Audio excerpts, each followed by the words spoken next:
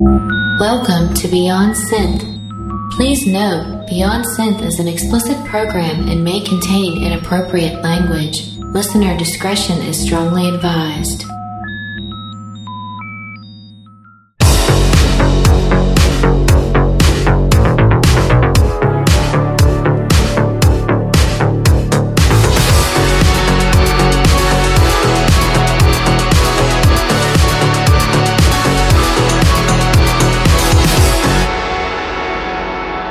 Hey there, welcome to Beyond Synth. I'm your host, Andy Last, and this is episode 139. On the show today is Duet. And we have a fun conversation, and that's coming up in just a little bit, but we're going to listen to some music first. We're going to have a good time. How's everybody doing this week? I'm a little tired. I had a little event. If any of you follow me on Instagram or Facebook, you will have seen my little adventure in purchasing PlayStation VR, but I'll tell you more about that later. Let's just say it didn't go as planned, and that's a lot of fun. But here, let's listen to a track. This is Beat Plastic and the song Teen Steam.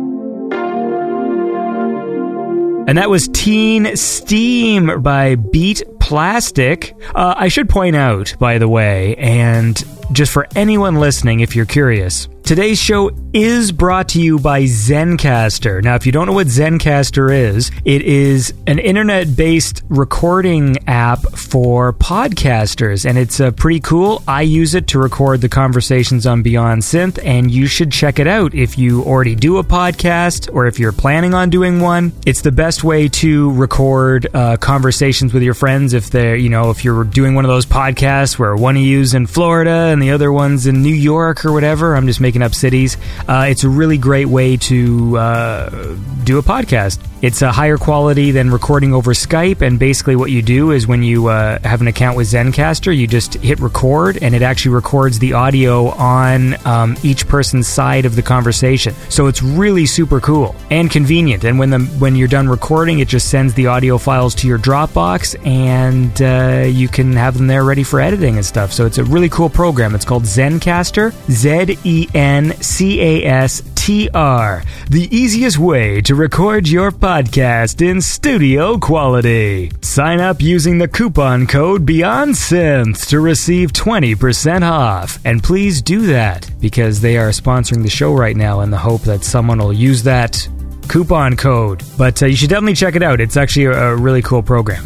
And of course, Beyond Synth is also brought to you by Retro Revolutions. My buddy Jared, and he just put up a new video you should check out. It's part 1 of the Sony Synthetic, which is the build he is doing for Marco Merrick, who pops up on this show. And he is putting a PlayStation inside a boombox, and he's doing some rewiring and doing some cool stuff. So you can check out Retro Revolutions on YouTube, and you can watch that episode right now. And there's a bunch of cool music in the show, and who else? I think Duchess of Deco makes an appearance for some unknown reason, which I guess you'll find out when you see part 2.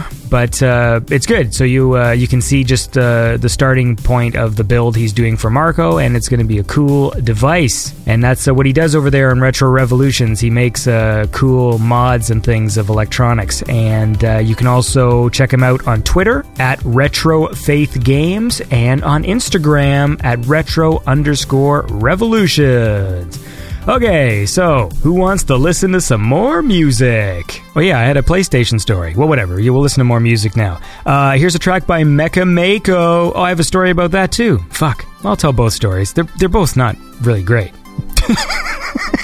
This is from her album Mad But Soft, which just came out. Mecha Mako is, of course, Hayley Stewart from Dead Astronauts, and you've heard her sing on a bunch of awesome artists' music. Had her on the show last season, and she just came out with an album just the other day, and here's a track that is featuring Fempop. This is Tomodachi.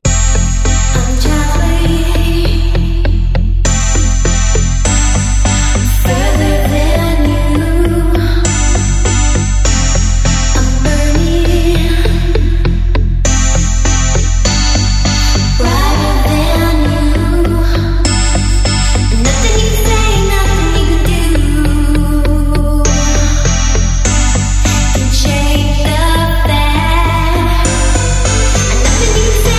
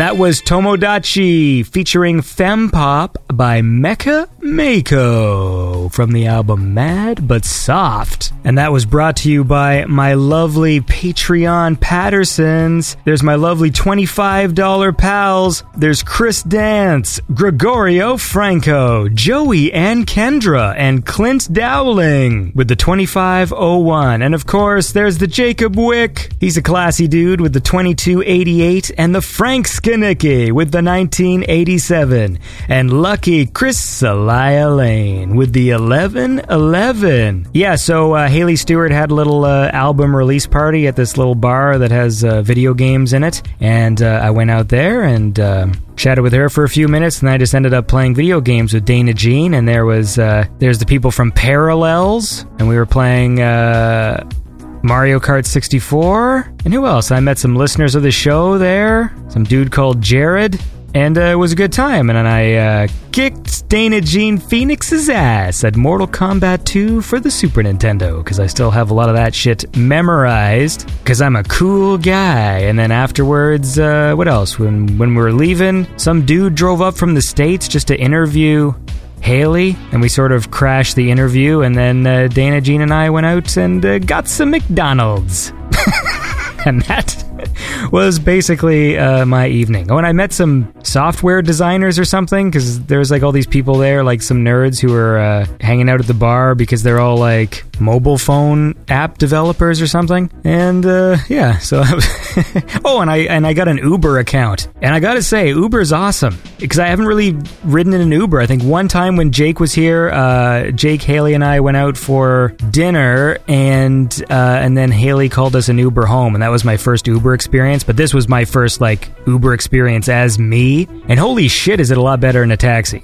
I mean, I got two Ubers who were like tryhards. So I got this one dude who, like, I get in the car and it's like super clean. He's like, yeah, you know, I got bottled water in the back and there's mints, and there's like mints and stuff. I'm like, what? It's like the complete opposite of a taxi. Whenever I ride in taxis, they fucking stink. They move too fast and keep on putting the brakes on too harshly, so they make me all like motion sick in the back, because like they just keep stopping and starting, and then they're expensive, and oh man, it's just such a pain in the ass. So Uber is great. Big fan over here. I know I'm like, what, 5 years late to the party or whatever, but I don't mind being late to parties so long as there's still a party going on. Let's listen to another song. This is a ditty by the Southern Tenant. Now, I've actually again, I'm going through my old emails. This guy got in touch with me like was it a year ago? They're called the Southern Tenant, and they do sort of live instrumental like horror movie music type stuff. And this was a concept album. I think it was called The Horror of the Right, and this one's called The President's Man by the Southern Tenant.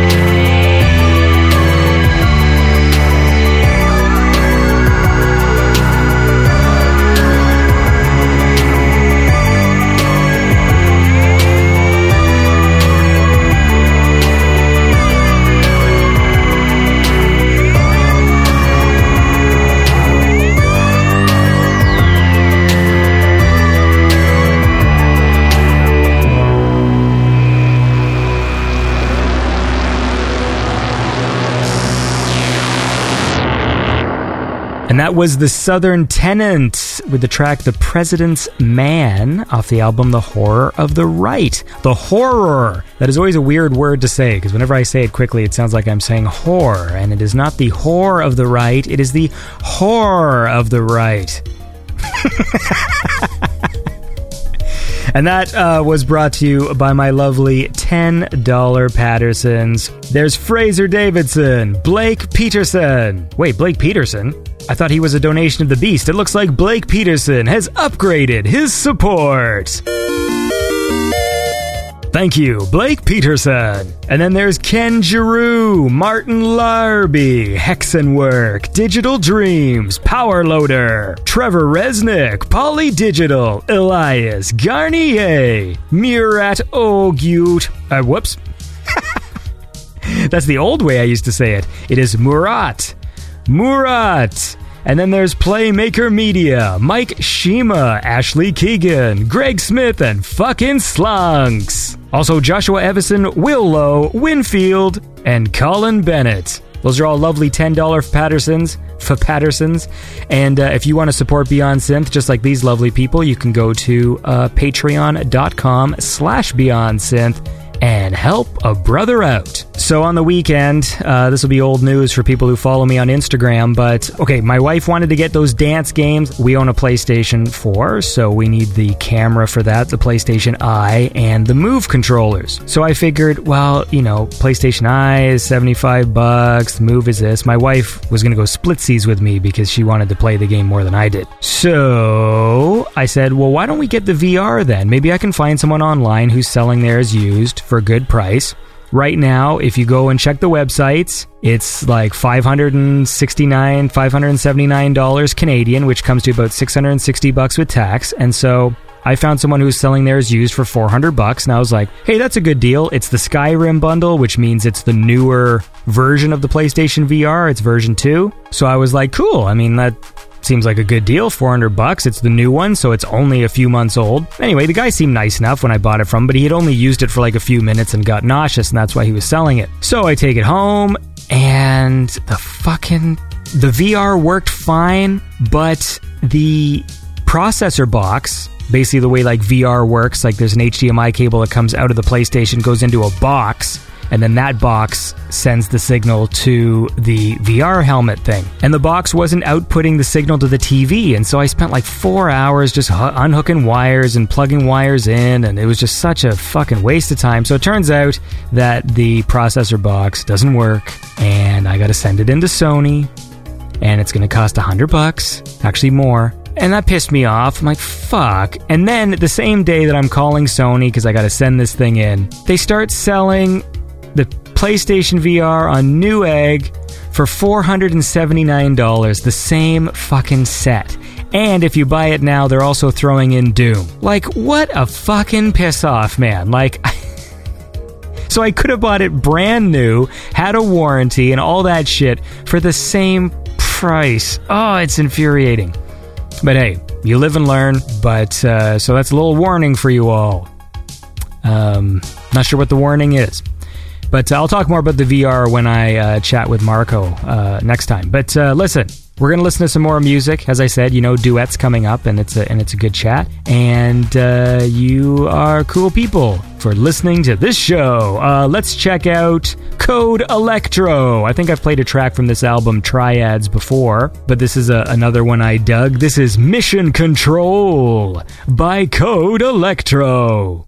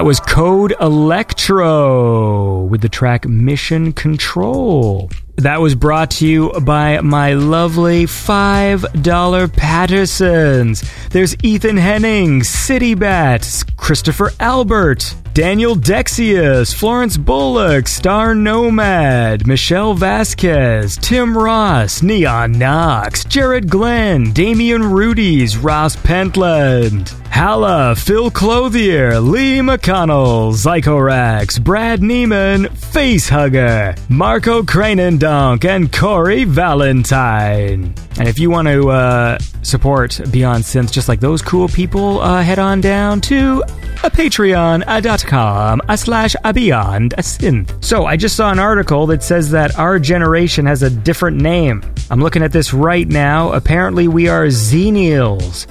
Xennial. And they're defining this micro-generation from 1977 to 1983, which is also the year of the Star Wars movies, the original Star Wars trilogy. A micro-generation born during the cusp years of Gen Xers and Millennials, in between 1977 and 1983. Xennials experienced an analog childhood and a digital adulthood. They possess both the Gen X cynicism and the millennial optimism and drive. So that's interesting because, I mean, that tends to be a lot of the topics we talk about on this show. Being children of the 80s, I mean, you know, I'm born in 81, and that's exactly what it was like. You know, when we were growing up, we were using all analog stuff, playing classic analog video games, and then email and the internet slowly came in. I mean, I knew people with the internet when I was in grade 8, but that's when it was like not a common thing. You know, even throughout high school, you didn't have to have it. Like, I remember getting MSN maybe, like, in the very last year of high school. Remember, like, MSN chat? It still was, like, not everyone was using it. It was only, like, a few people. And then I took a few years off. When I went to college, high-speed internet was a bit more, what's the word, ubiquitous? But yeah, so, like, we have this weird duality, you know, where we had this analog childhood and digital adulthood. And so we understand digital things, but we still have this appreciation for the analog stuff because we actually, like, lived it, you know? It wasn't, like, something we had to read about. I mean, we did it. We are the generation that saw the transition and lived through it. And I think that's pretty interesting stuff. So what do you guys think about that? Xennials, 1977 to 1983. Anyways, let's listen to one more song and then we will go chat with Duet. How about that? Anyway, here's a song by The Rain Within from the album Atomic Eyes. And this is the titular Atomic Eyes track.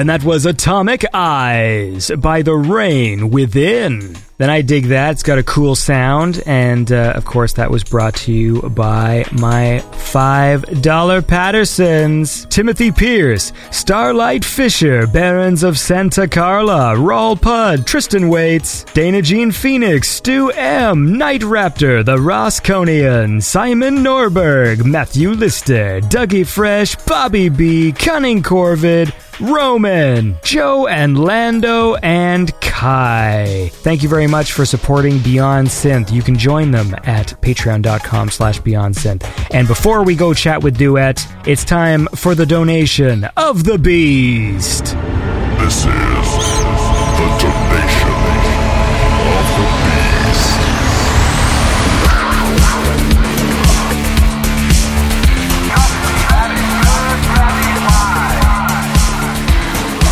These are all the people who donate $6.66.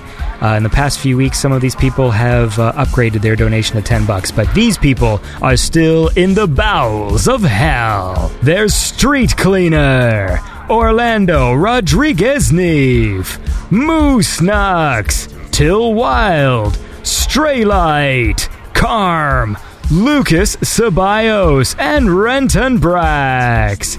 And of course, Polar Wildcat Studios with the 617, who I literally make this mistake every week and always forget because he just has that weird donation in the middle there. But weird or not, it is greatly appreciated, as everyone who donates to Beyond Synth. Listen, it means a lot to me, and it helps me keeping the show coming out regularly. And if you happen to know a sultan or some sort of angel investor that wants to donate thousands of dollars a month, give them my number, baby. Because I need that sweet cash. And on that horrible note, let's go chat with Duet.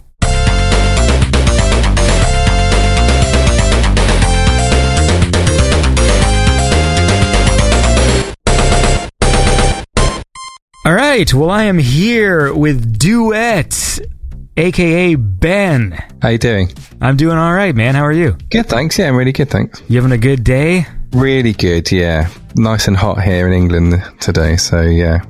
Is it actually? No, it's freezing cold.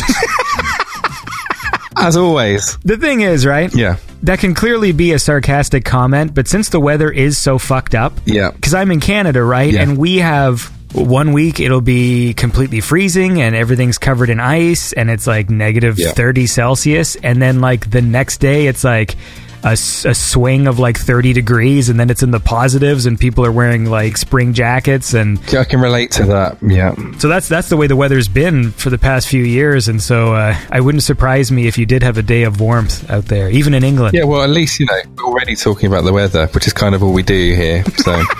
I love, my favorite thing, I do this show and I love talking to people, and I always say it's fun to have interesting conversations with people, and I always make fun of people who engage in small talk. Yeah. So if I'm at a party or a social event and like there's nothing I have in common with the person who I'm talking to, and so they resort to talking about the weather or sports, and I always complain about those people going like, what empty conversations, and yet I end up talking about the weather so much here, and it's like, what am I doing? Anyway, I don't know. It's all good. All good. So, man, how's your life? Good. Kind of, the post-Christmas kind of thing where you're just getting back into everything, but working on lots of music, which is always good, Yeah, man. Well, I look forward to hearing some more Duet, because you make cool tracks. Yeah, it feels like I released that last album, Borderline, when was it? 2015, I think. And so I've just been working on a few ideas for the third album since that album was released. Mm-hmm. And now I'm kind of like, oh, right, I better actually get this done now, because, it's 2018 now. Because, I've listened to your tunes for quite a bit, and I think I've played, there's that one track I probably played on this show probably like 3 or 4 times, the one with Stuart Lockwood. Was it Julianne or... Running Scared. Running Scared. I love Running Yeah. Scared. That's a fucking great track, which we will listen to. Oh, thanks. It's sort of like the same with like Le Cassette. Yeah. Always love listening to Le Cassette and playing Le Cassette. And then I think during the Christmas episode, because I was talking to Joe Wood, Yeah. and I'm like, wait, you guys released that fucking album in 2014, and it still is like it's one of the greatest ones, but it's like they got to get on that and make some new shit. I suppose that's one of the things about synthwave is that it doesn't really date. You know, if you listen to pop music year after year, it kind of develops a bit more. Whereas with a lot of synthwave, I mean, obviously the sound does develop maybe artistically, but Exactly. That's one of the things why I don't mind discovering an artist like years later. yeah, completely. I mean, obviously, synthwave is a broad term I use to describe lots of things, but Yeah. when the point of the music is to harken back to this sort of nostalgia, it doesn't matter when you discover it No. or when you play it. So sometimes, like, there will be artists who people be like, have you ever played so-and-so's music? And I'm like, no. And it turns out they've been making music since like 2013, and Yeah. I never knew. Absolutely. Well, I'll tell you that's the thing with when I'm working on duet stuff. I've done 2 albums. So when I started doing the 3rd album, you start thinking, am I now starting to be in my kind of 1991 phase? Do you know what I mean? Where I'm going into like a different style, or is this going to age in real time? In 20 years, I finally catch up. I think I actually had that conversation with I think it was Sunglasses Kid, actually, where we were Oh yeah. joking about that, the idea of like slowly moving into the, or maybe it was Kid Casio, like you're doing stuff in the 80s and then you move into your 90s phase, and so you can Yeah. you can do your dance music where you have like a rapper come in and stuff. Absolutely. I suppose one of the things, seriously, is trying to keep yourself kind of interested in what you're doing. Because once you've done a few albums, you go, well, I can't do another album maybe that sounds exactly in this style from this exact era with the same thing. So what I try and do is for each album, even though it sounds like me, I try and use some different things that I haven't used before on the albums previous. Like, let's try and develop it a bit, you know, so it sounds different. Why did you call it Duet with 2 T's? I don't know. When I was doing it, I think I just got really... I kind of had the first song and I kind of had the concept in my mind, and I couldn't think of a name. And all I remember thinking is, I want a name that I can kind of just doesn't really mean anything. It doesn't give you any idea of what the music is or anything. Obviously, since then, it does give people an impression because I think there's 2 of you. Because obviously, that is a duet. Did you ever consider pretending to be 2 people? Yeah, I mean, the idea was, even on some of the descriptions of, on some of the YouTube videos and stuff, I can see people talking about where I might be from, or is it French? Is it from the US or anything like that? And I kind of like that. You know, like I say, there's plenty of information, and I've done interviews where I talk, about where I'm from and everything, but... And clearly from your accent, you are French. Yeah, exactly. I don't know, if people don't get that, then... where I live, I'm only kind of like 30 miles from France, so, you never know, I might pick up an accent. Yeah, you got to get in what the fuck is it, the Channel? Yeah, the Channel, yeah. Oh, what, the Channel Tunnel? Yeah. Yeah, That's a reference. throw that one in with the weather. Well, let's listen to a track, and then we'll keep talking here. Most of the stuff I'm going to play is probably from Borderline, but it's a great album. Like, there's a lot of really great tracks on there, so I'm always happy to play cool music, and this was a cool track called Atlas by Duet.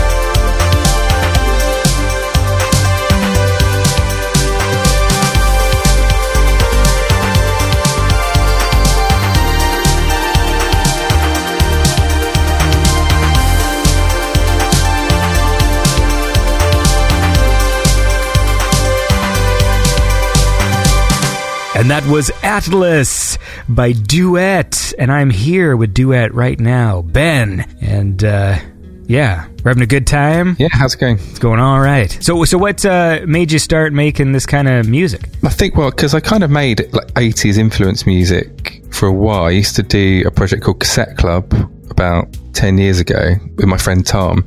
And that was kind of my outlet for 80s kind of music that I was into. An actual duet. Yeah, exactly. Would have made more sense. Yeah.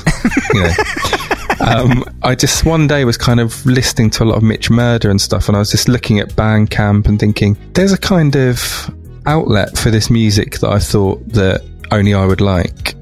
You know, you can kind of do an EP or an album and have total control and do what you like, and through Bandcamp people will find it and they'll be into it and stuff. So I thought, well, I might as well have a go, and I kind of did an EP, which kind of people quite liked, and then did now. I mean, so at first it was just me doing the music just to, you know, it's indulgent, just trying to do the music for myself and hope that maybe someone else would like it. So you're Cassette Club as well? Yeah. Okay. Well, that's a thing I've learned today. Yeah. I mean, we haven't done anything for a while, but off the back of Cassette Club, I mean, because there's two of us. I remember I listened to it a while ago. I don't have any like songs in my head offhand, but it was good. Yeah. Like we did we used to play quite a few live shows, and we did, released quite a few things. We've got an album of all our music on Spotify and Apple Music and Bandcamp. But by the time I started doing Duet, I just wanted to do something new that was like new 80s, because with Cassette Club, because it was vocal and stuff, it was more kind of singles based, and a lot of the 80s music I like isn't actually pop music or music. It's kind of music from commercials or idents from videos, computer game music, you know. So I just wanted to kind of be a bit more, go down that road a bit more. So are you still friends with that other dude? Yeah, we live in the same town. We live just around the corner from each other. Well, that's cool. What's he doing? He works at a bank, for a big bank, but we do meet up. I mean, one of the reasons we stopped doing as much music isn't because we still meet and play music and stuff. It's just it takes a lot of effort for us to kind of get to complete a whole song. Yeah, that makes sense. So maybe there'll be something coming up in the future at some point. So if he's working at a bank, can you like get yourself like a sweet deal on a loan? You think so, wouldn't you? Actually, I wouldn't. You know, to be honest with you, like when there's so much bureaucracy and stuff. I mean, like my wife works at like a big sort of daycare school type thing, and they won't give her a deal to like put our kids in. I know, that's why they've got so much money, isn't it? Yeah, and it's just like, just give us a fucking deal, man. Like, this is why I get no work done, because I'm like a stay-at-home dad, and so I have to find like an hour each day where I can somehow fit in 8 hours of work. It's a hard life, isn't it? Yeah. I'm with you on that one, though. What do you do for fun over there when you're not making tunes? I guess you've been having a lot of fun the last 2-3 years. Yeah. What do I like doing? I don't know, really. Cycling, spending time with kids, mainly. But I do lots of other music projects as well, so I produce music for other people and do other bits and bobs. So lots of musical things going on in spare time as well. How do people know, like, about that stuff? Like, are you actually like a musician for hire kind of thing? Yeah, I mean, I work for publishers and for labels and stuff, just creating stuff. Not 80s music, you know, sometimes it's more pop music, or it varies. Well, that sounds like fun. Is it fun? Yeah, it's cool. I've been doing it for a long time. I've been doing it for about 15 years. Oh, wow. Something like that, so yeah. Well, that's good. It's only during the last kind of 5 years with Duet that is the exact music that, you know, comes out of me if I just sat and do anything. Mm-hmm. That's the music that I'm into. That's the music that I listen to, you know. So I have the most fun working on Duet out of anything. So when you're doing your actual like work, do you ever have to like sort of emulate different styles? Yeah, well, it's strange because there's quite a few lately, like synthwave, you know, as a commercial genre. It's kind of, I don't know, there's lots of people that are saying, I think Stranger Things, you know, you get suddenly a thing comes along and everyone wants something that sounds like that, as if it hasn't existed before. Yeah. They're like, I really like that Stranger Things soundtrack, I really want to get something like that. I'm like, well, you know, there are hundreds of artists doing music as good as that. And with Stranger Things, it's funny because, you know, I mean, it's a good show and people get very excited about it. My favorite thing about Stranger Things, honestly, is the title sequence. Yeah, I agree. That's my favorite thing, and I always watch it all the way through, and it annoys me because Netflix always wants me to skip it.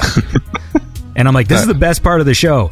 And really, it's slightly frustrating because it's not super complex or that interesting of synth music, but it's like it works so well with the graphics, like, you know, the actual the font they've chosen and the way they've done it. It's so perfect, and the music. But then when I think of all the artists that I play on the show, that I've interviewed, that I like to listen to, making that same type of music, I'm like, but their stuff is so much cooler, like just really cool music. I suppose the thing with Stranger Things as well is anything where everyone's saying, oh my god, you've got to watch this, it's the best thing, you know, ever. I'm always then really cynical about watching it after that.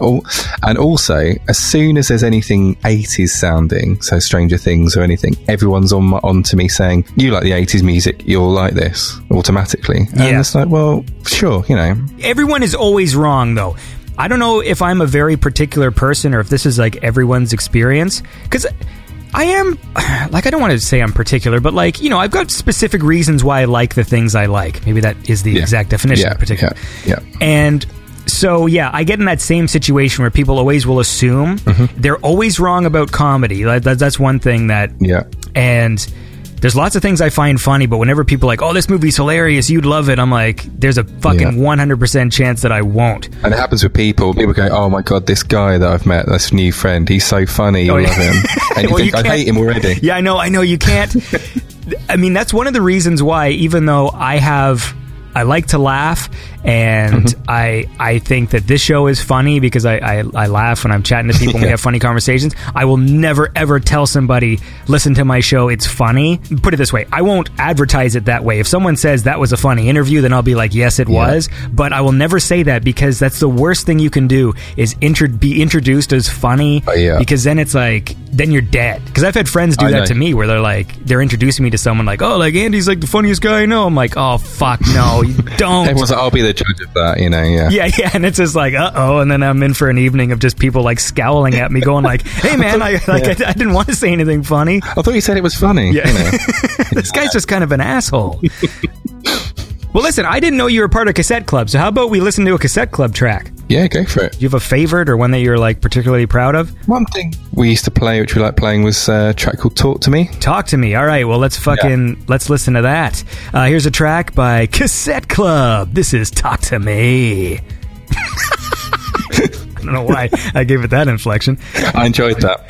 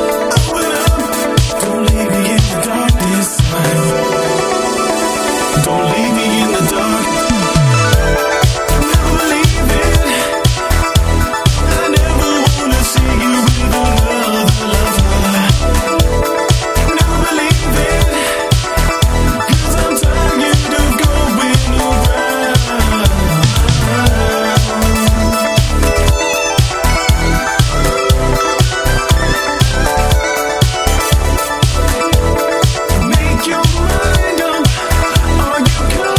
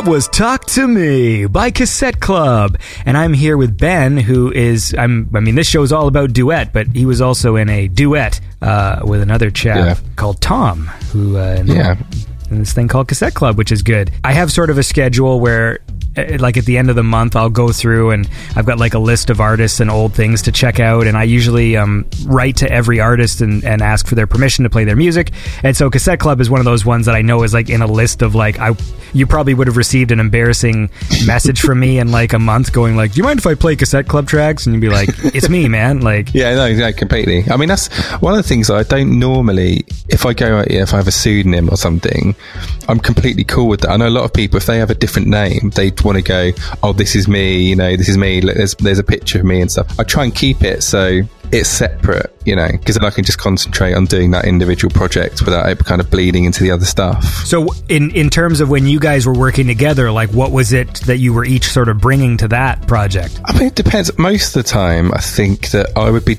doing the backing tracks. It started off, I would do the backing tracks and then send them to Tom. He would write something, because Tom's a good writer and a really good singer. We did write quite a few together. We wrote Talk to Me together, a track called For Me, which was a single as well, which came out. We wrote together. So kind of depends. Yeah, I mean, we tried to do it together as much as possible. But my thing always mainly is composition and production. So what stuff have you sort of worked on lately, like, not duet related, but when you're talking about doing these side things, like do you score like corporate videos and stuff? I have done things like that, like what have I done in the past? Stuff in Nokia, things like that. It depends. I mean, whatever I've written tracks for, I mean, I won't tell you what they are just in case anyone tries to check them out and thinks, oh god, some pop sort of tracks for China. I mean, it really does vary. That's an interesting thing, because I think I know some other people that do that sort of stuff as well, where like it's not called ghostwriting, I don't think, or is it in music when you like you basically make the music and you send it to some K-pop band?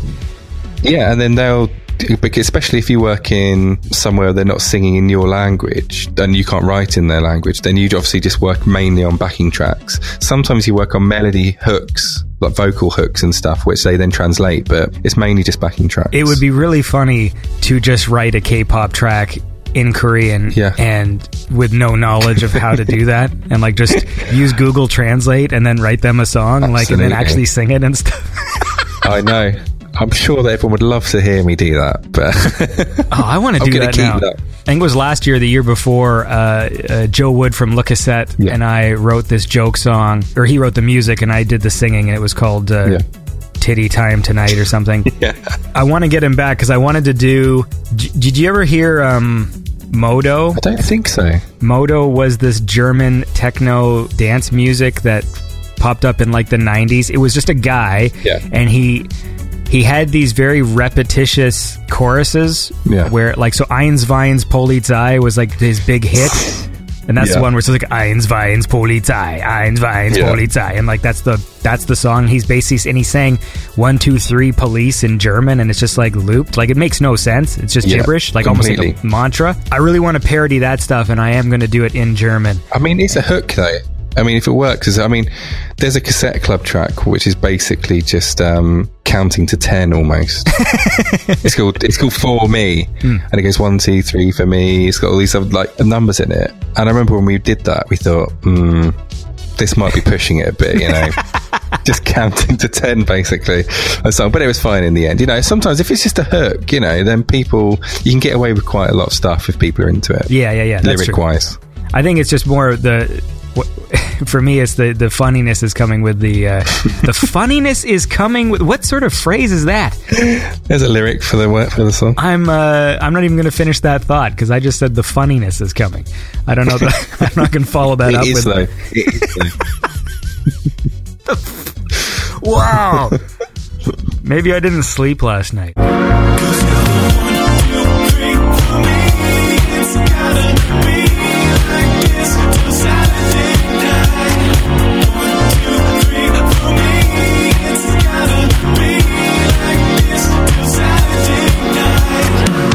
Well, how about this? I want to listen to... This is probably my favorite duet track. I've listened to this a lot because it is awesome. It's called Running Scared. People will recognize this because I've played it many times on this podcast because it's great. And it's featuring some dude called Stuart Lockwood. So let's listen to that.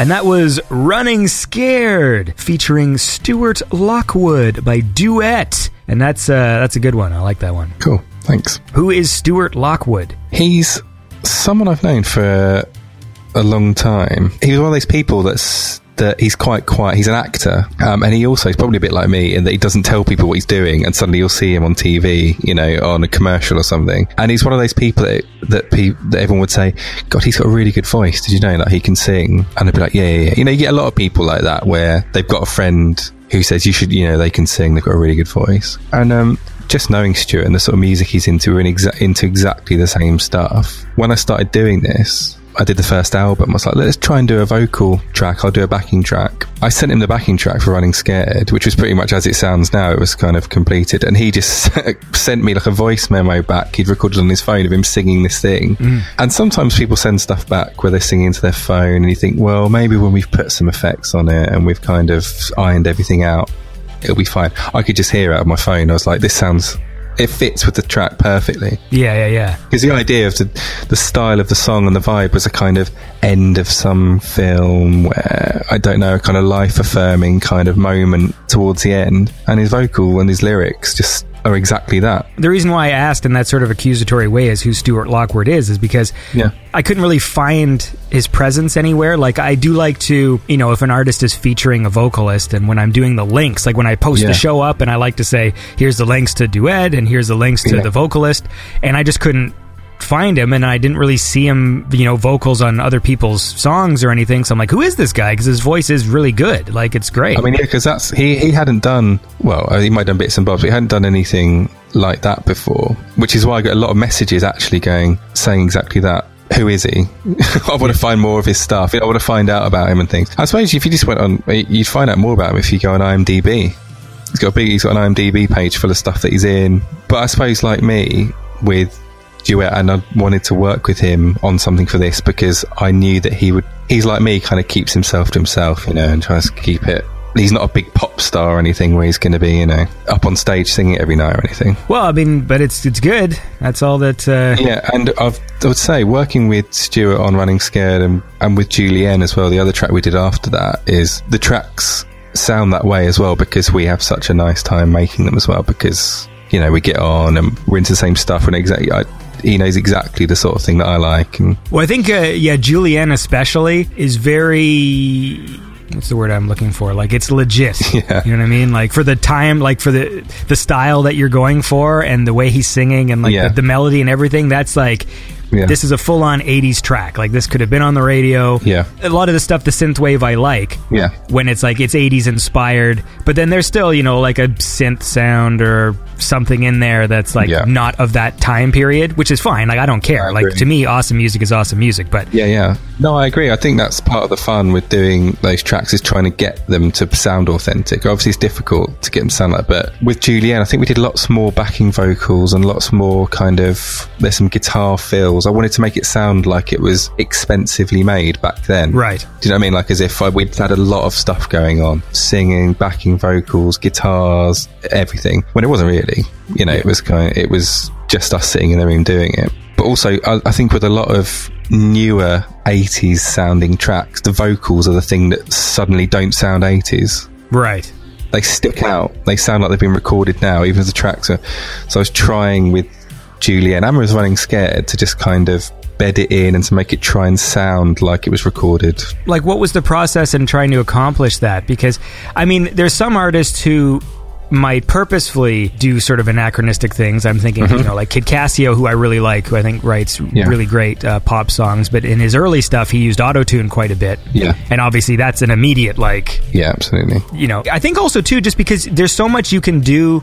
I mean, I don't want this to come across the wrong way, but I feel like if you were recording in that time, before computers could, modulate and clean up vocals, you just full-on had to have a good voice. Yeah. I completely agree. And so now the thing is, like, because I've done it with my voice when I sing. Like, I don't have a great voice, but, like, I put it into Logic, and I'm sitting there, like, dragging notes up and down, like, oh, I fucking... Yeah. That D was flat, and I didn't hit that C, and I'm literally just dragging it. Even if you do it subtly and it's not, like, auto-tuney, it's still not the same as someone with a great voice. I agree. And it starts to sound, the more you tweak it, the more it sounds modern, which is what you don't want to do. Because I think what I try and do with Duet as on the whole and with the vocals is I try and picture what I might have in my studio if I was at my sort of level back then. I mean, if I was doing an album. So if you listen to an album like Purple Rain or something, which is made with, 2 or 3 synths, 2 drum machines and the vocals, the album sort of fits. You can hear... they were limited. Whereas now, you're not limited because you can have every keyboard, every synth ever as a plugin. So when I'm doing this, I try and go, right, I might have 4 synths and a drum machine and not a brilliant mic. I'm trying to kind of work out if I was doing this then, what would I have, and limit myself to that. And so when I'm doing vocal production, with vocal production for other stuff, I might be putting, limiters and loads of compression on it and DSs and all this other stuff and auto-tune and tuning it and bringing it all out. But with duet vocals, I try and be a bit more minimal with it, because the more you compress and everything, these tracks, the newer they sound. Mm-hmm. That's why with lots of the duet tracks, the mix down on them is quite old-fashioned. I'm trying not to just crank everything up to the max. Well, that makes sense. Yeah. I mean, like, it definitely, like, it does have a legit sound, so... Cool. whatever you're doing, man, is working. But let's listen to another track. Cool. And then we'll keep talking. This was another I pretty much liked all the songs on that album, so I'm just going to keep playing them. This is a track called The City by Duet.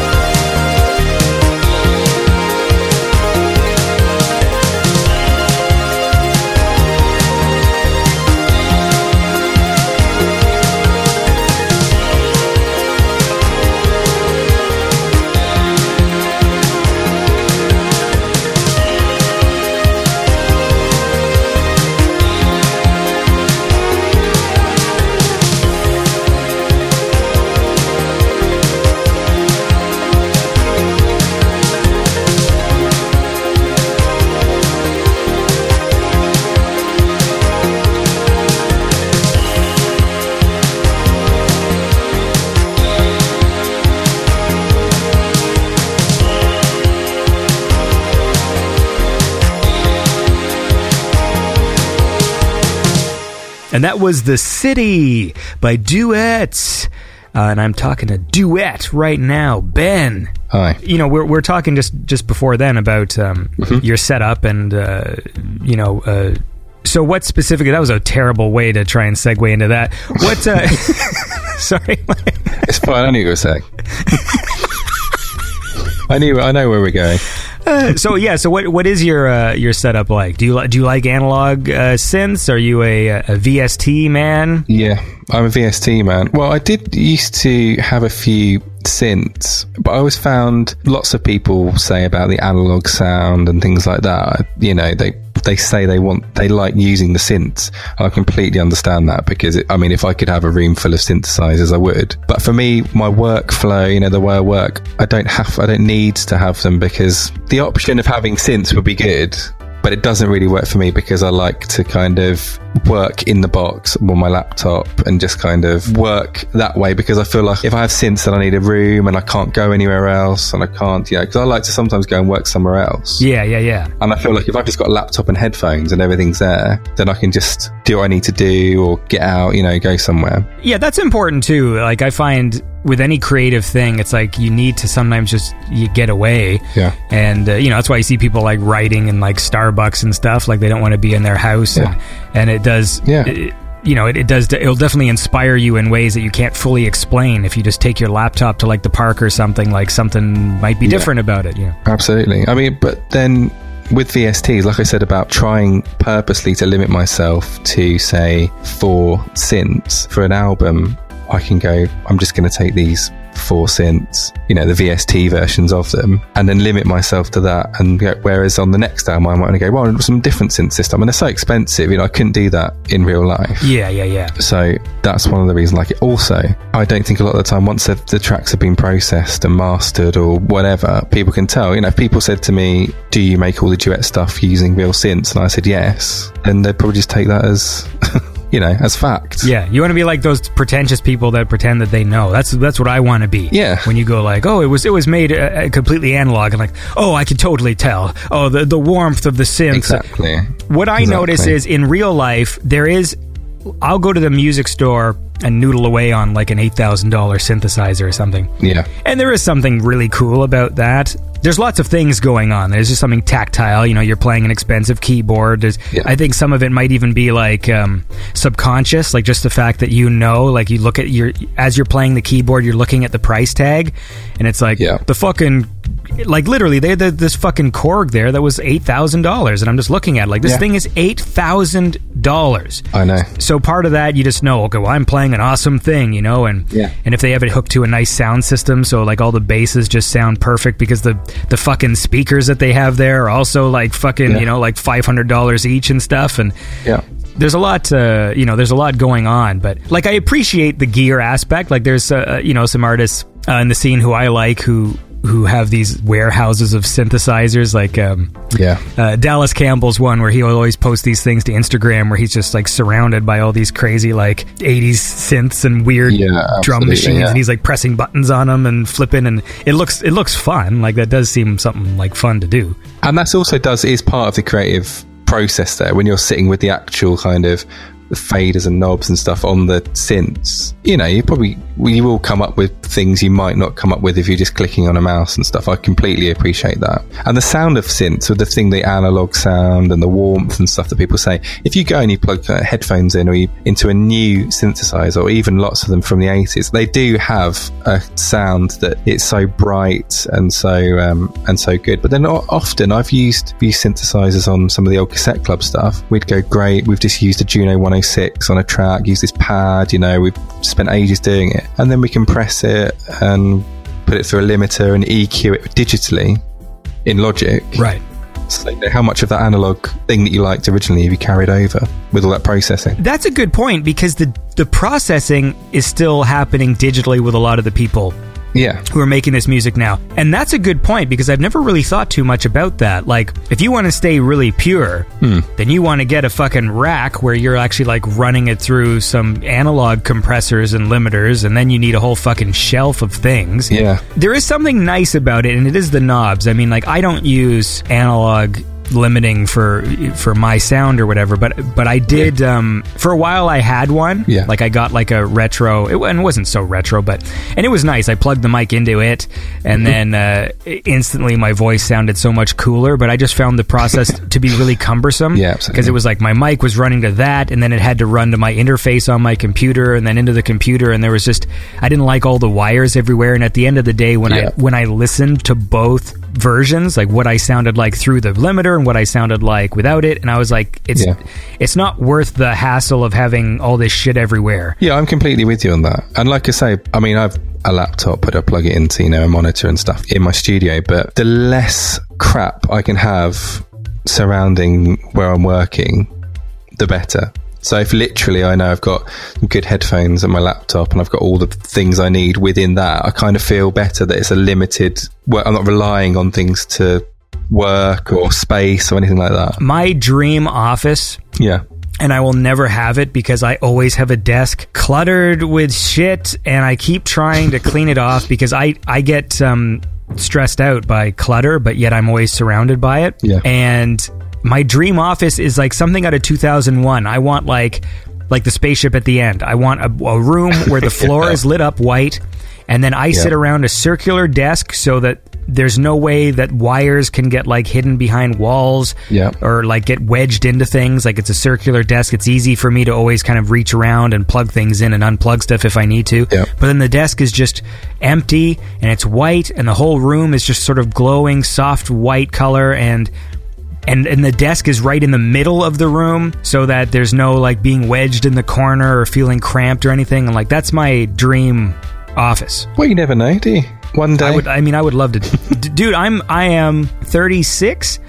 And I still in my life have never had a proper office. I'm always sort of wedged into the corner of another room and no one respects that's my office. I think a lot of studios, my studio space isn't a studio, like I just said, full of synths and stuff. It's like a room for me to work in where I've got monitors and MIDI keyboards and stuff like that. But I struggle not to make it basically just a bedroom from when I was a kid. Yes. Because if I had it my way, you'd have like TV, Nintendo, you know, like all the posters on the wall, Back to the Future stuff in there, Happy Meal toys. You know, I just like have shit everywhere from that. And it'd be basically like, I think you go, I want this to be like the bedroom I had when I was about 10. I think that is like the struggle of all sort of men as we get older. Because I look, dude, you're saying that and I'm doing the same thing. I've got like a little Lego TARDIS on my desk, and it's just like I've got to have Lego and toys and like all these silly lights. And I basically turned half of my room into a talk show set. Cool. Which I sit in right now, and it's just like, what am I? Anyway, let's listen to another track here. Okay. So we talked about this before. This was the other one you did with Stuart Lockwood, and it is a great track, and it's called Julienne.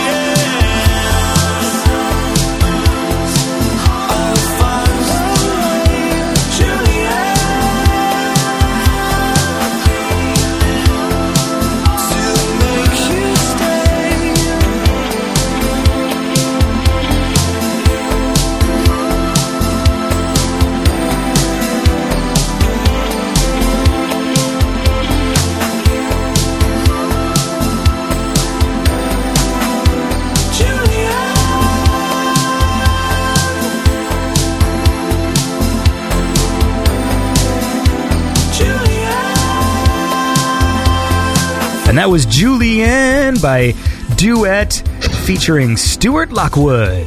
And I'm here with Duet right now. Ben, we're talking about offices. Yes. Or bedrooms from when you're 10. Yeah.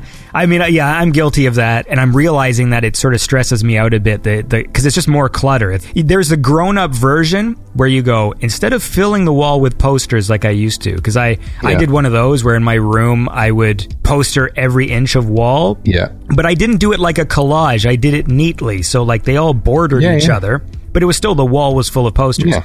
And then I get older and I'm like, I'll plaque my favorite posters and put them up like it's a movie theater. So I did like Scarface and Back to the Future. Yeah. So that it looks like they're properly framed and neatly on the wall. Properly important things now. Yes. You know, this is not just a poster on my wall, you know. I need this Ghostbusters 2, you know, cereal box poster thing that I got free, you know, framed. Yeah, that's what makes it. That's what makes it adult. Is like it's the framing of it. You know, you take your toys and like, but if I put them on a shelf with a little light behind it, then it's like it's a museum piece, and it's like, no, they're still just a cool thing. They're still just toys. Like that's what they are. Well, I mean, I've got it's almost like an archive of stuff like that, which I keep. I mean, part of me thinks when I'm doing duet music that I should just surround myself in all these things, because I've got stuff, not just posters. I've got Pepsi cans, catalogues, you know, stuff from the 80s and early 90s that I've just kept, and they're just in boxes kind of stacked up. Mm-hmm. Given the chance, I could probably recreate a late 1980s kid's bedroom in about 5 minutes. But it'd be like the coolest kid ever, because when I was a kid I didn't have half the shit I wanted. Yeah, no, exactly, yeah. They're the same. So I've kind of collected it as I've, you know, got older as well. Yeah. I wonder if, do you think that's like a specific thing to like dudes? Yeah, I don't. Do girls have that same? Yeah, I don't know, because I don't see my wife really attempting to like recapture her childhood in that way. The same way that when I'm at like a thrift store or something and I see like a thing that I wanted when I was a kid, like I'm like, I gotta have this, I think, and like I don't know why. Yeah, I think as well as I've got older, because I'm 36 as well, is that as I get older I get more and more like that. I get more and more, you know, I want to go and spend the afternoon in a video arcade, or, you know, spend my time looking at just old stuff and trying to collect it or try and be around it. You know what I've been doing a lot lately is going on YouTube and watching collections of 80s television commercials. Yep, I do that all the time. I do it nearly every evening. I do that all the time, and that's where I get lots of inspiration for music. It makes honestly, the only thing I wish is just because of the way that they were recorded on old VHSs and stuff. Like, I wish there was an archive that was like high quality. You know, like they went back in and went back and like rescanned the negatives, because it makes really good background. Like if you want to have something on in the background. Yeah.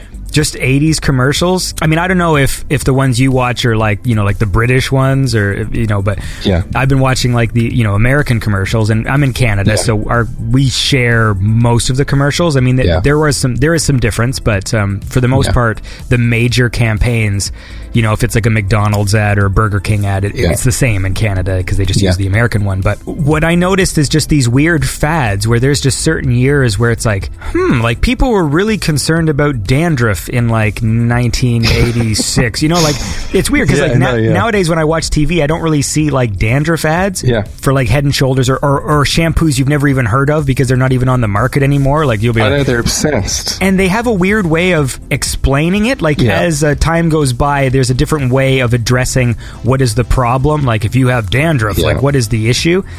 And I was watching some of these 80s ones where the trope was, what was it, like itchy scalp? Like that was the thing they were targeting. So there's all these commercials showing like a guy in a business suit like scratching the back of his hair, and then flakes on his shoulders. Yeah, and then all of a sudden there's like people pouring salt on his shoulders and just like.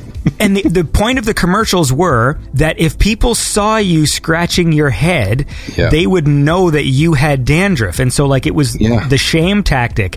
And I saw so many like the only reason why I'm bringing it up right now is because I literally saw so many where that was the trope of the ad, was like people will see you scratching the back of your neck hair there, and they're going to know that you have dandruff. Because those commercials are much more linear, so they're much more, you've got this, you need this. Mm-hmm. They're not subtle, a lot of them. They're really kind of with a slogan at the end. Yeah. They're really formulaic, which you don't get so much anymore. I think they probably have to be a bit more I don't know. When I was younger, and in the 90s, when I remembered like hair commercials, like if it was a dandruff commercial, it would always be like a guy in a salon Yeah. and like combing some lady's hair, and he'd be like some professional like French hair cutter or something, and then he would like comb her hair over, and then they'd show a lady with like a black dress and show like the fucking the salt on the shoulder or whatever. Completely. But I just found it so weird that these 80s ones were really focused on the guy scratching his head. Like that was what dandruff was people with itchy heads walking around. Maybe I need to really top off my 80s,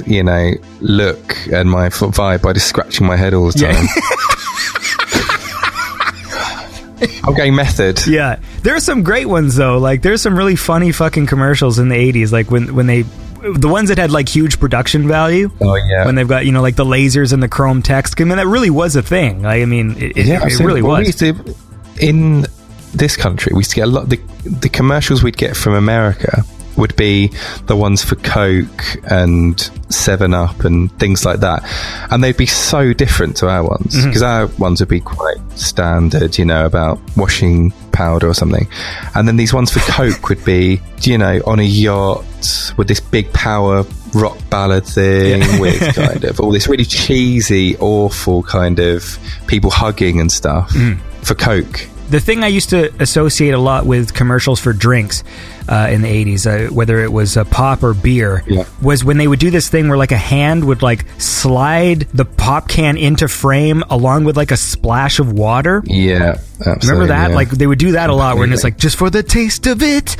Diet Coke, and then like they'd slide in like the can, and then like water just fucking splashes in with a wave. It lands in some ice or something, and it splashes up. There's a commercial that I posted on the Duet Facebook page a few weeks ago for Sprite, and it's exactly that. Nice. I think it's German, but I think it's maybe dubbed over from a US ad, but it's exactly all those things. Someone diving into a pool, the splash goes onto the can, the classics. It's awesome. It's crazy though, like once I got into that rabbit hole of watching 80s commercials, and now like it's a thing I do a lot of. I just put it on, and then it's just there, and I keep looking over. And I know a lot of people that do that. It's interesting to see too when some of the thing we think of as being cliche of 80s, like when these things actually start. Yeah, because even as early as like 1980, where it's still that carryover from the 70s. Yeah, but there was still some stuff going on with the way the women look. Yeah, the makeup styles and things, and then. Yeah. I almost preferred, like, I liked the way the women looked and their makeup style and stuff like that, like in the like the early 80s ones I was watching. Yeah. And then it kind of goes stupid for a little while, where the ladies look kind of silly. Yeah. And then it kind of, I know, it's weird.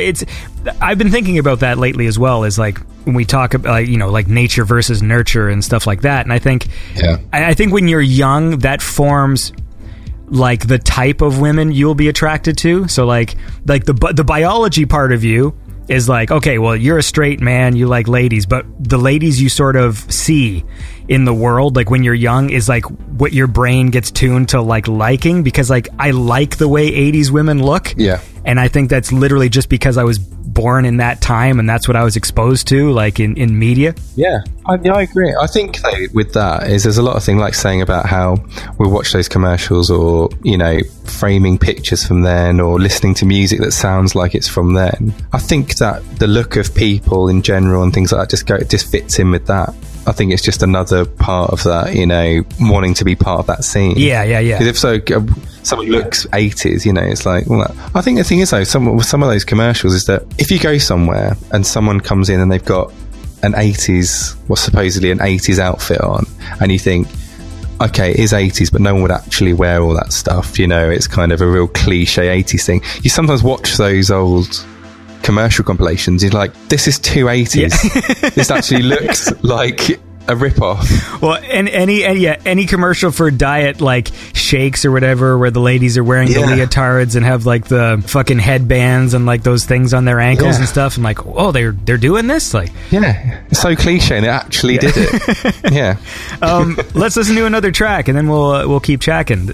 Keep chacking. Fuck me. Chacking. What the fuck?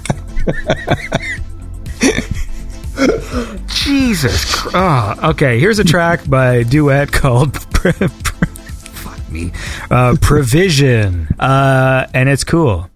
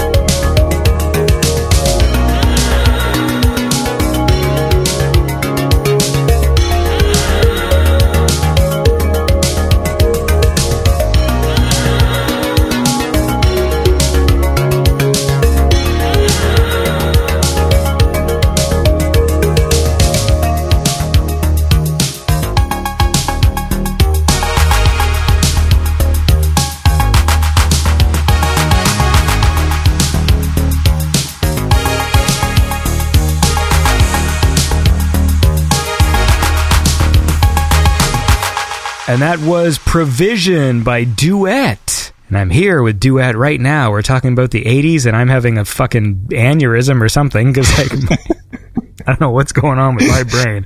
But we're just chacking. We're talking dandruff.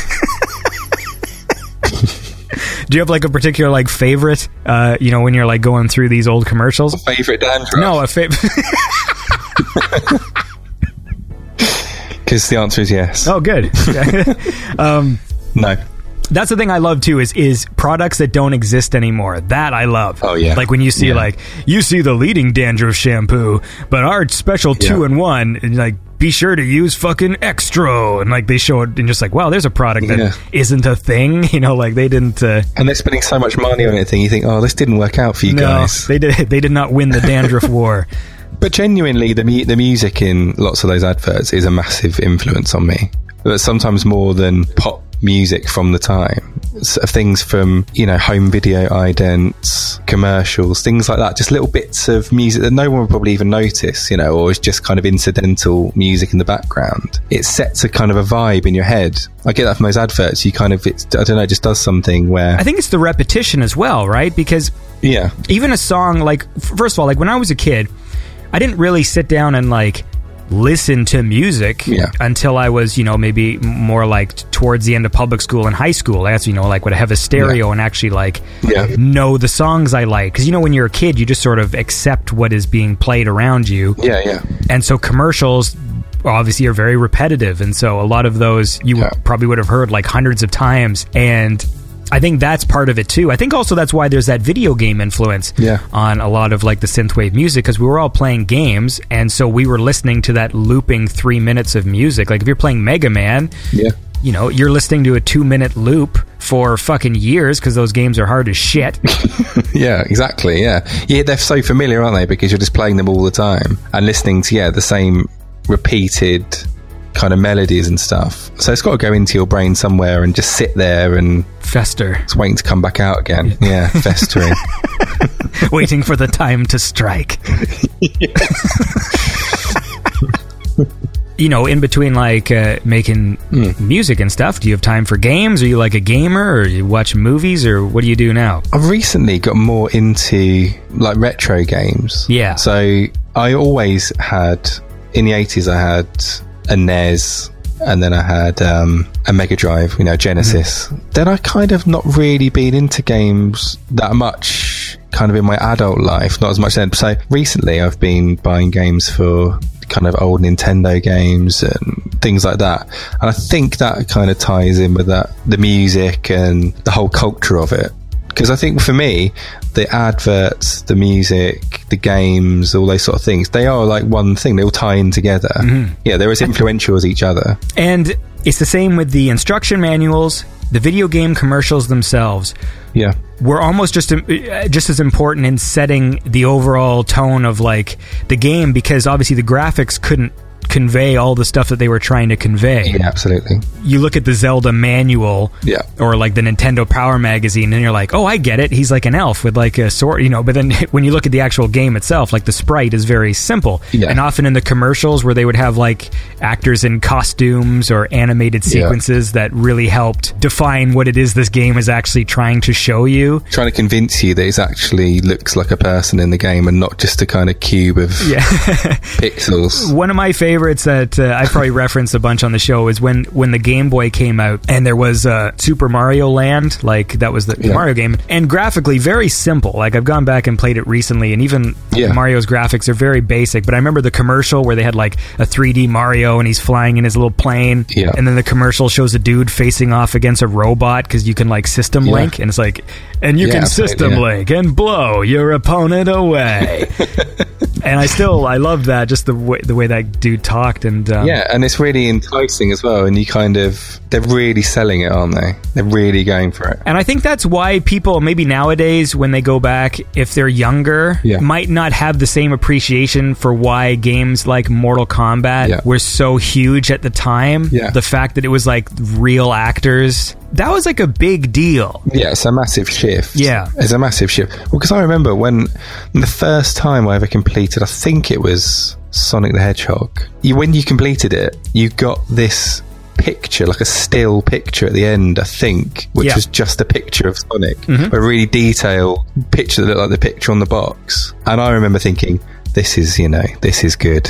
This is serious stuff. That's what we fucking worked for. That's why, like, because most games you'd play was literally a black screen that said congratulations. Yeah. And then other games you would literally play and get all this way just so you could see a fucking picture. I know. Like, that was the reward. I spent 3 months for this high resolution picture. Do you know what I mean? And I couldn't save it. It's like, it's so worth it. Here's a picture of Sonic crossing his arms, and Tails is there just kind of floating behind him, and there's some clouds and some happy animals cheering. Yeah. And then, like, some games where you play them 100% so you can see, like, another picture. Oh, yeah, because obviously Super Mario Brothers, which was the classic that everyone used to complete on the NES, you get to the end and it's like, well done. Yeah. See you later. Done. Yeah, oh, right. Starts again. That's it. And sometimes, too, they would be so compressed. Yeah. Because I remember playing Mortal Kombat 2 on the Super Nintendo, and in the arcade, when you beat it, you got these big pictures. Yeah. That there's like maybe like 2 frames where it'd be like, Scorpion defeated Sub-Zero, and there'd be like a shot of Scorpion posing. And on the Super Nintendo, they were like so tiny. They were like these little tiny squares, and the whole screen was like that gray stone-looking slab. Yeah. And this little tiny picture in there. But it was still like, cool, a picture, like I know. A picture. Yeah. We did it. Yeah, great days. Yeah, man. Well, listen, we can probably wind this down, but how about we listen to another track and then we can have some final thoughts? Is that cool with you? Go for it, yeah. Ooh, you released this very recently, and this was a track called Lifestyle.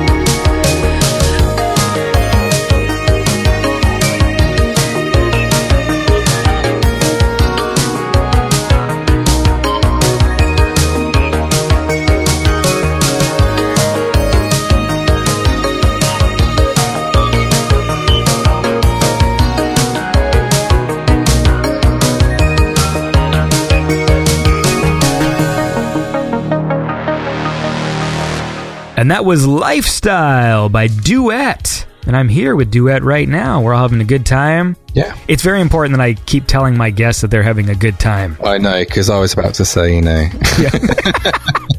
So then when they walk away, like subconsciously, they're like, oh, I did have a good time, even if the whole interview was like... Have you sold it to me? Well, if I sold you that, you love this fucking shampoo I got, man. You won't be scratching your head anymore. Thanks, I need that, yeah. So what's on tap, man, for the future of Duet? You going to come out with something? Yeah, new album. Cool. Lifestyle, back in January, was the first single. What did I release? No, not the first single from the next album, because I released a track called Connections last year, which is going to be on the album as well. But yeah, just finishing up the album, basically. Like with all the... I've got the tracks there, you know, they're all kind of they're like sketch form. So now I just spend a bit of time just going through the ideas and working on them and hoping that it all comes together. Well, I hope so too, man. Thanks. I'm glad you hope so too as well. Yeah, but obviously with this third album, because I've done 2 others now, you know, it's slightly different, but no matter what I do, it's always going to sound like that. I realize I focused this whole conversation mostly on Borderline, but you also had Horizons as well. Borderline's the album that most people know. I think because Horizons was just done just to see if I could do an album. You know, I mean, I put a lot of effort into it, but just to try and do something, an album of music that I would enjoy. And by the time I did Borderline, I thought, okay, well, we could maybe do a bit more, you know, with vocals and some other stuff. They fit together. You know, they could almost be like one long album, but Borderline's maybe just slightly different because it's got the vocal tracks on there with Stuart. Do you plan on doing more with him? Yeah, we've recorded some stuff. We're actually working tomorrow as well. Ooh. On going through some bits. So yeah, definitely Stuart and I'll have something else. Yeah, well, that's exciting. Yeah, hopefully it's going to be good. Hopefully it'll work and it'll come together. What retro game are you currently playing or have played the most recently? I played the most recently. I bought WWF WrestleMania for the NES the other day. I had a quick game of the other day, but it's quite hard work.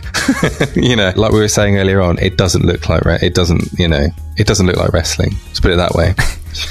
But I did pick up. I've got a NES Mini as well, so I'm playing some of the games on that. I have a RetroPie, but I bought a replica mini NES case for it. Oh yeah, nice. With a functioning like reset button and stuff like that. So it's I've been looking at those. Yeah, it works well. I think it's worth it. It's still like the RetroPie isn't powerful enough to do like the later systems. So like you still need a computer to do proper like N64 emulation or anything that generation forward. But I mean like the RetroPie works well for, you know, like NES and Super Nintendo and Genesis and that shit. Well, I kind of have been looking at those consoles where you can put a NES cartridge, SNES cartridge, you know, Mega Drive cartridge. You can they've got lots of slots in them for all the different size cartridges. Yeah. That's another way. Yeah. Yeah, so I've been looking at getting one of those. So yeah, they must have those built where they have HDMI out. Yeah, they do. Yeah, they do. Yeah. Yeah, that's the main thing. Really, is just some of these older analog systems. They just don't look good when you plug them into a new TV, and the conveniences of new TVs, just the thinness of them and how lightweight they are. I mean, that's one thing that I almost forget sometimes. Is I forget about, like, I'll go to someone's house and they're moving like some old television. Yeah. You know, like my grandma wants this out of here or something. Like, okay, I'll help you out.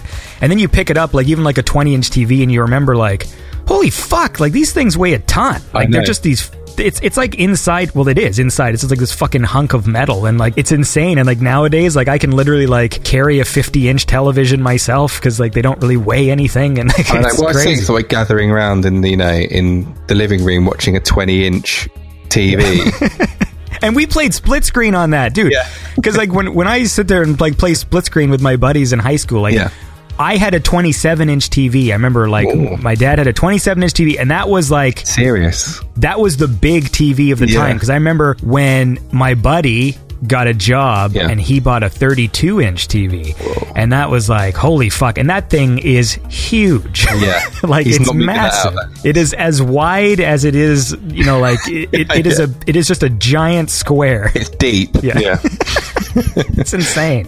But it was a big deal, man. Like 32 inches, like holy shit. Yeah, that's pretty serious. That's even impressing me now, you know, that he managed to get that back then, you know. Well, he had a good job. Or he had a job. That was the point. Yeah. I didn't really have a job. So I had to live off the scraps, and that's why a lot of my favorite games are the ones they are, just because I'd play the same cartridge for, like a year or two, because that was it. Yeah, you're stuck until your next birthday or whatever. Yeah. Then. Anyways, man, listen. It was fun talking to you. Yeah, you too. Do you want to pick a track that you are particularly fond of from Horizons? Because I feel like I left it out, so maybe we should end on a Horizons track. Yeah, maybe just play the title track, Horizons. Oh, that's the first one that I worked on for that album. Cool, man. And is there anything you want to say that we haven't said, or you? No, just look out for the new album, and you can always interact with me on Facebook and Twitter and stuff. I'm always there. Cool. Cool. Oh, I'm really bad at ending shows, by the way. That's So that was a really interesting little snippet for me there, wasn't it? Anyways, man, listen, you have a lovely day. Yeah, good to speak to you. And keep on making cool music, and I look forward to more Duet, because it's good stuff. And and now we'll listen to the track Horizons by Duet. Yeah, thanks, man.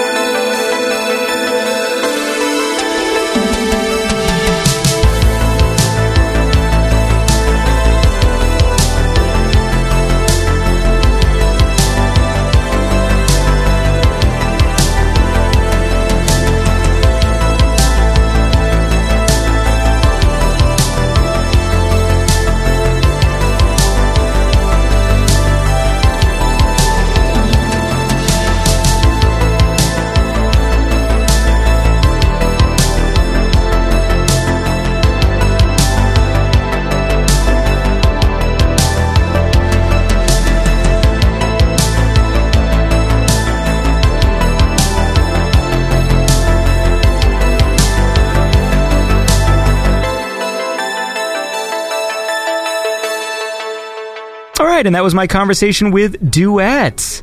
I enjoyed that, and his music is great, and I look forward to more stuff coming from him, man. It's good. And on that note, it's time to go. So thank you very much for listening to the show this week. Tune in next time where I'll catch up with Marco and Florence, and we'll listen to lots of awesome music. But until next time, have a lovely weekend, and keep on rocking the cool synth music, because that's a cool thing to do. And me? Well, I'll just be waiting until you get back on Beyond Synth, the best synth music chat show there is in the fucking world. Thanks for listening. This was Beyond Synth. No more show today. Now shut off the robot lady's got something to say.